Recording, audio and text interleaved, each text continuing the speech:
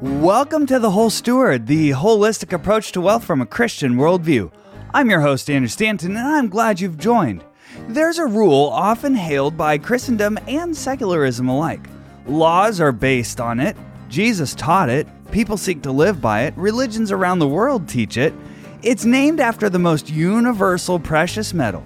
You're familiar with it, but do you know the context in which Jesus put it forth? It's important, and it might surprise you today on The Whole Steward.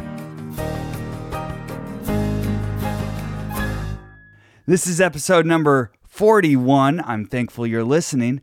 The rule I'm talking about is the golden rule. You've heard of it, haven't you? There's very few people who have not. And you might think, well, that's a Christian teaching, and indeed it is. Jesus taught it. But there are many people who will subscribe to it and try to live by it, even though they give no credence to Jesus or his teachings at all. They still would say, oh, well, that's a good principle to live by. But do you know the context in which Jesus taught it?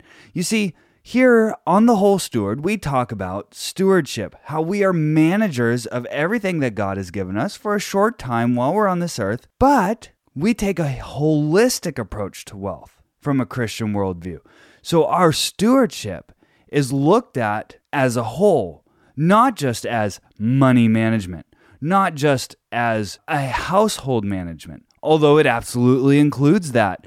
It includes so much more. And we've gone through the 9 forms of capital before that we are stewards over. Today, I want to talk about the golden rule. You can apply this in many different situations in your life. But what is the context under which Jesus put this forth? That's what we're going to look at today. And it might surprise you because the reason why I want to address this now is our society is facing a lot of pressures. Pressures against what is good and what is right. You have been living under a rock if you haven't seen it in the news, the headlines, everywhere, that what is good is being pressured into obscurity if we, the people, let it. That which is not good and not right is put forth on the front lines, on the headlines, in our face every day. And it is to basically normalize things that are not good. That is the natural course of human nature, and it has happened before. This is not the first time. But we as Christians, we as those who profess the name of Jesus Christ are facing crossroads that we haven't had to before. Things in our workplace, things on the street, things in our applications, in our documentation, at the schools, in church even. The cultural pressures that are changing what is known as to be good in society are very big right now. So let's look at the golden rule in that context. Luke 6, 20-36. Now, to get some context, just so you know, the golden rule will not be said right away because Jesus does some teaching on stewardship, and that will be the context leading up. I'll comment as we go. Let me pull up, if you're watching on video, the Bible verses that we'll look at. If you're on audio only, you will still be able to hear and catch everything. Luke chapter 6, verse 20-36. Jesus says, "And he lifted up his eyes on his disciples and said, 'Blessed are you who are poor, for yours is the kingdom of God.'" That is, poor in spirit. You can cross-reference this with Matthew 5. You might think on the surface, oh, that means Jesus wants us to be poor. That is not the case. It simply means poor in spirit or in need of spiritual healing from God. Verse 21, "Blessed are you who are hungry now, for you shall be satisfied." That is, if you cross-reference with Matthew 5, hunger and thirst for righteousness. It doesn't mean, blessed are you who have empty bellies and are starving to death. although it is actually irrelevant to that, whether you are hungry or not.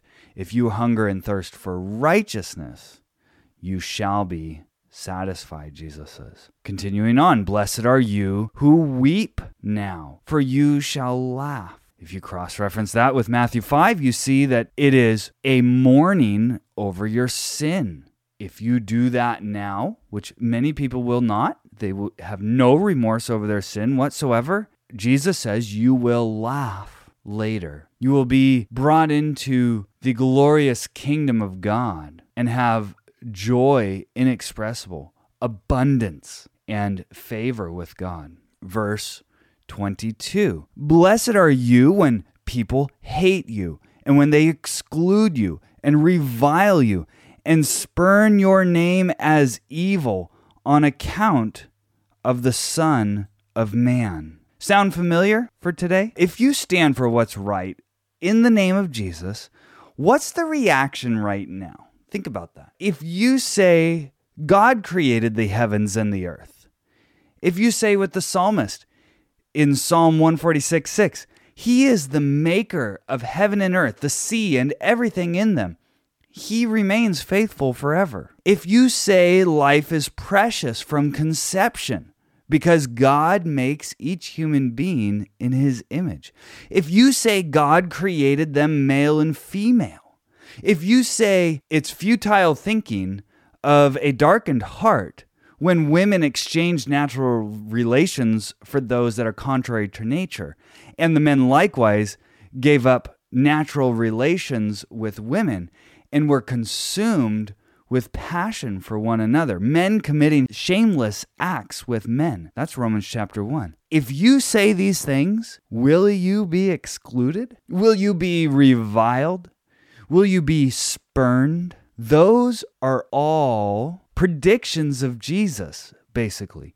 If you stand for what Jesus stands for, the creator of all, the sustainer of all, the one who makes men and women, male and female, the one who glorifies His name in creation, the one who treats life as precious from inside the womb, you will be spurned, you will be reviled, you will be excluded, your name will be spurned as evil. It says here, on account of the Son of Man. You see, if you stand for those things by the name of Jesus, guess what? We're seeing it. Even in America today, you will be excluded. You will be reviled. You will be spurned. Your name as evil. Is that true? No, it's not. Those 3 examples I just gave, those are good examples of good things, righteous things, the way that God intended them to be. What does Jesus say? When that happens, He says, rejoice in that day, verse 23, and leap for joy. For behold, your reward is great in heaven, for so their fathers did to the prophets. Look at every great prophet of old. Was he loved for what he pointed out when he was stating what was right and good, defending the fatherless and the widow? What makes you think it'll be different today? Human nature hasn't changed, and so you can see the similarities, and it is not nearly as bad as it was back then. People say, oh, things are getting so bad today. Well, yes, they are. That is the direction. But we as Christians in our stewardship remain faithful to what is right. And we uphold the truth, not only in our business dealings, and not only in our money management, but also in our stewardship of our relationships with our children and our spouse, our extended family, relationships at work and in business. You see, it goes so much further beyond just the basic money management when you think about stewardship. And the prophets, certainly, they were stewards of the truth, and they stated the truth repeatedly. And guess what? What Jesus said would be true of us was true of them. And He said, that's the way it was back then, and it'll be the same today. We need to stand bold in these things. Verse 24, But woe to you who are rich, for you have received your consolation. Those who are rich, but not rich toward God, as we've discussed before, that's who he's talking about here. Their only reward is what they have now, and that's all temporary. None of what we have on this earth is permanent. It is all passing away, and God will make all things new. But if you are only rich here on this earth, you're not rich toward God, then you have received your consolation. You have received the reward for that, and it is temporary. Woe to you who are full now, verse 25, for you shall be hungry. You see, if you are full now, but you are not full of righteousness, not full of the truth that God wants you to embrace and trust in, then you shall be hungry later. If you think you're okay without God, and you're without his mercy, and you're not reconciled to him through his son Jesus, you shall be hungry for eternity. Woe to you who laugh now, for you shall mourn and weep. You see, there shall be weeping and gnashing of teeth in that place where those who reject God and his word. It's a very serious matter. Jesus is not pulling any punches here. He's very straightforward. Verse 26, woe to you when all people speak well of you, for so their fathers did to the false prophets. Now, if people are just speaking well of you for good reasons, that's fine. But if you forsake the approval of God for the sake of the approval of men, you can be sure you're missing the mark. Hi, this is Gary Pinkerton with Gary's Gulch Podcast. You are listening to The Whole Steward with Andrew Stanton, one of the best researched shows by a man of true passion. Now that you know more, go out and grow more.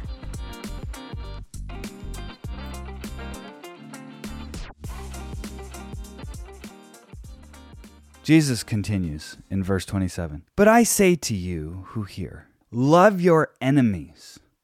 Do good to those who hate you. Bless those who curse you. Pray for those who abuse you. Now, that's a contrast from the expected reaction. Think about this. The expected reaction would be defend yourself, stick up for yourself, fight back, punch back. But Jesus is specifically in the context of us being reviled, spurned, and excluded for his name's sake, for the things that he stands for, the things that he cares about. You are not to strike back. Just like he spoke the truth during his mock trial, he suffered for it and set the example. He did not strike back. He certainly could have. He certainly had the power to, but he didn't. And that doesn't mean you don't stand up for what's right. Going on to verse 29. To the one who strikes you on the cheek, offer the other also. And from the one who takes away your cloak, do not withhold your tunic either. The context here is being attacked for standing up for Jesus' name's sake. It is not crimes committed against you for no reason other than pure evil, but specifically for the name of Jesus. And it doesn't mean that you don't stand up for what's right. You certainly do. What it means is you don't retaliate when you're attacked for standing up for what's right. This will be and is an increasing issue in our society. You see it tremendously, putting tremendous pressure on people who are willing to stand up for what's right, who are trying to preserve the shreds of righteousness in our country. For example, a law against murder. That is great. It is good. It should be preserved and it should be fought for. But a law and or funding promoting the murder of preborn children, that's touted as good. And if you speak against it, you are reviled, excluded, ridiculed. You see, we need to pay attention to this. We need to think about these things. Now, Jesus is coming to the golden rule here. He's getting close. Jesus continues in verse 30. Give to everyone who begs from you, and from the one who takes away your goods, do not demand them back. You see, you can live this out. You can live it out in your personal life. You can live it out in your business. You can live it out in your church when you're just out and about. It's very practical. Now, we have a big problem, and this is a side tangent, which I'm not going to go down right now, but we have professional beggars, which are actually professional con artists, and they're very good at begging and coming up with a story, and I can be very susceptible to them. I try to see through that, because as a steward of my family's resources that all belong to God, I don't think it's good that I just get taken advantage of by every con artist that comes along. That's not what Jesus is talking about here. There are people with real needs who are begging for help, and we are not to refuse them. We are to be very generous and ready to share. If you're listening to this, you are rich by the world's standards, and we have some to share. We should. You can live this out, like I said, in all different scopes of your personal life. This is where Jesus comes to the golden rule. Let's look at it. In all of this context, this is where Jesus says, verse 31, "And as you wish that others would do to you, do so to them." You see, this is a big deal because it's not, treat your friends this way. It's not treat the nice people at the grocery store this way. It's not treat the folks at your church this way. This context is all in the context of evil being committed toward us because of us standing up for what's right, because of us standing up for the name of Jesus and his teachings. You see, the golden rule applies to us toward our enemies. Yeah, it applies for us to treat our enemies the way we want to be treated. This is a profound teaching. It's a difficult one, but it has very practical implications. Jesus is giving us all kinds of practical, economic, and living advice here. Jesus continues in verse 32 here. He says, and he's going to expound on what I'm talking about here. Quote, "If you love those who love you, what benefit is that to you? For even sinners love those who love them. And if you do good to those who do good to you, what benefit is that to you? For even sinners do the same. And if you lend to those from whom you expect to receive, what credit is that to you? Even sinners lend to sinners to get back the same amount, or maybe even with interest." You see, God says here that even evil people live out the golden rule with their friends. You see, it's pretty easy for those who don't even know God, don't even care. They'll, all day, live out the golden rule, but with their friends, right? I treat my friends the way I want to be treated. Jesus is saying, what credit is that to you? Even the sinners do that. Everybody does that, and that's why the golden rule is so universal. Jesus is saying, I want you to apply that to your enemies. You see, that's where the rub is. That's where this gets difficult. He goes on, "But love your enemies and do good and lend, expecting nothing in return. And your reward will be great, and you will be sons of the Most High. For he is kind to the ungrateful and evil." Is it safe to say that each one of us has been ungrateful, has been evil in our life? Is it safe to say that each one of us needs his mercy? Is it safe to say that we can only succeed at this if we first receive his mercy? Right? If you're going to live out the golden rule, you have to be very well acquainted with the mercy and the grace of God that he's shown toward you through his Son. When Jesus went to the cross, he lived this out perfectly as an example, what he did on our behalf. While we were still enemies, the scripture says, Christ died for us. He finishes in verse 36 here. "Be merciful, even as your Father is merciful." If you're going to live out the golden rule in the context of your enemies, in the context of those abortionists who are just rabid on taking the lives of preborn babies, of the drag queens who would pervert the roles of men and women and perpetrate such evil into our children's minds. If you're going to live out the golden rule with those who are unjustly attacking their opponents or shadow banning them or banning them completely from the platforms that have such a very straightforward agenda, and an evil one at that, you need to know God's mercy, because then and only then can you be merciful to others. You understand the weight and the breadth and the height and the depth of God's love toward you through his Son, then you can be merciful when it comes time to apply the golden rule. I mean, our country is being overrun basically by communists right now. Or they've been trying for quite a few years now, decades. And these are people who spurn the name of Jesus. You hear them take his name in vain all the time. It's their attack daily on what is right, and they attack those who stand for what's right. And we must resist it. We must be bold. We must stand for the truth. And we must live the golden rule when the retaliation comes. You see, this is very practical for our stewardship. I pray you found this helpful. I have some very exciting guests coming up on The Whole Steward. Remember to subscribe if you haven't already. We've been working on getting the videos up on YouTube if you're a visual learner. Otherwise, the podcast is great and you can subscribe there as well.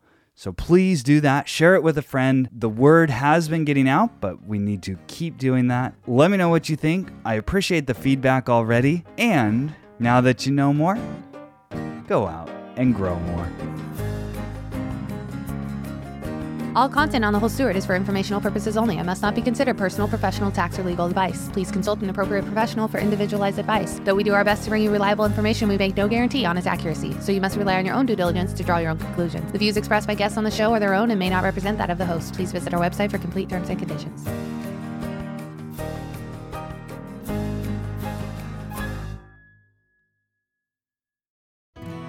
Thanks for joining us today for the holistic approach to wealth from a Christian worldview.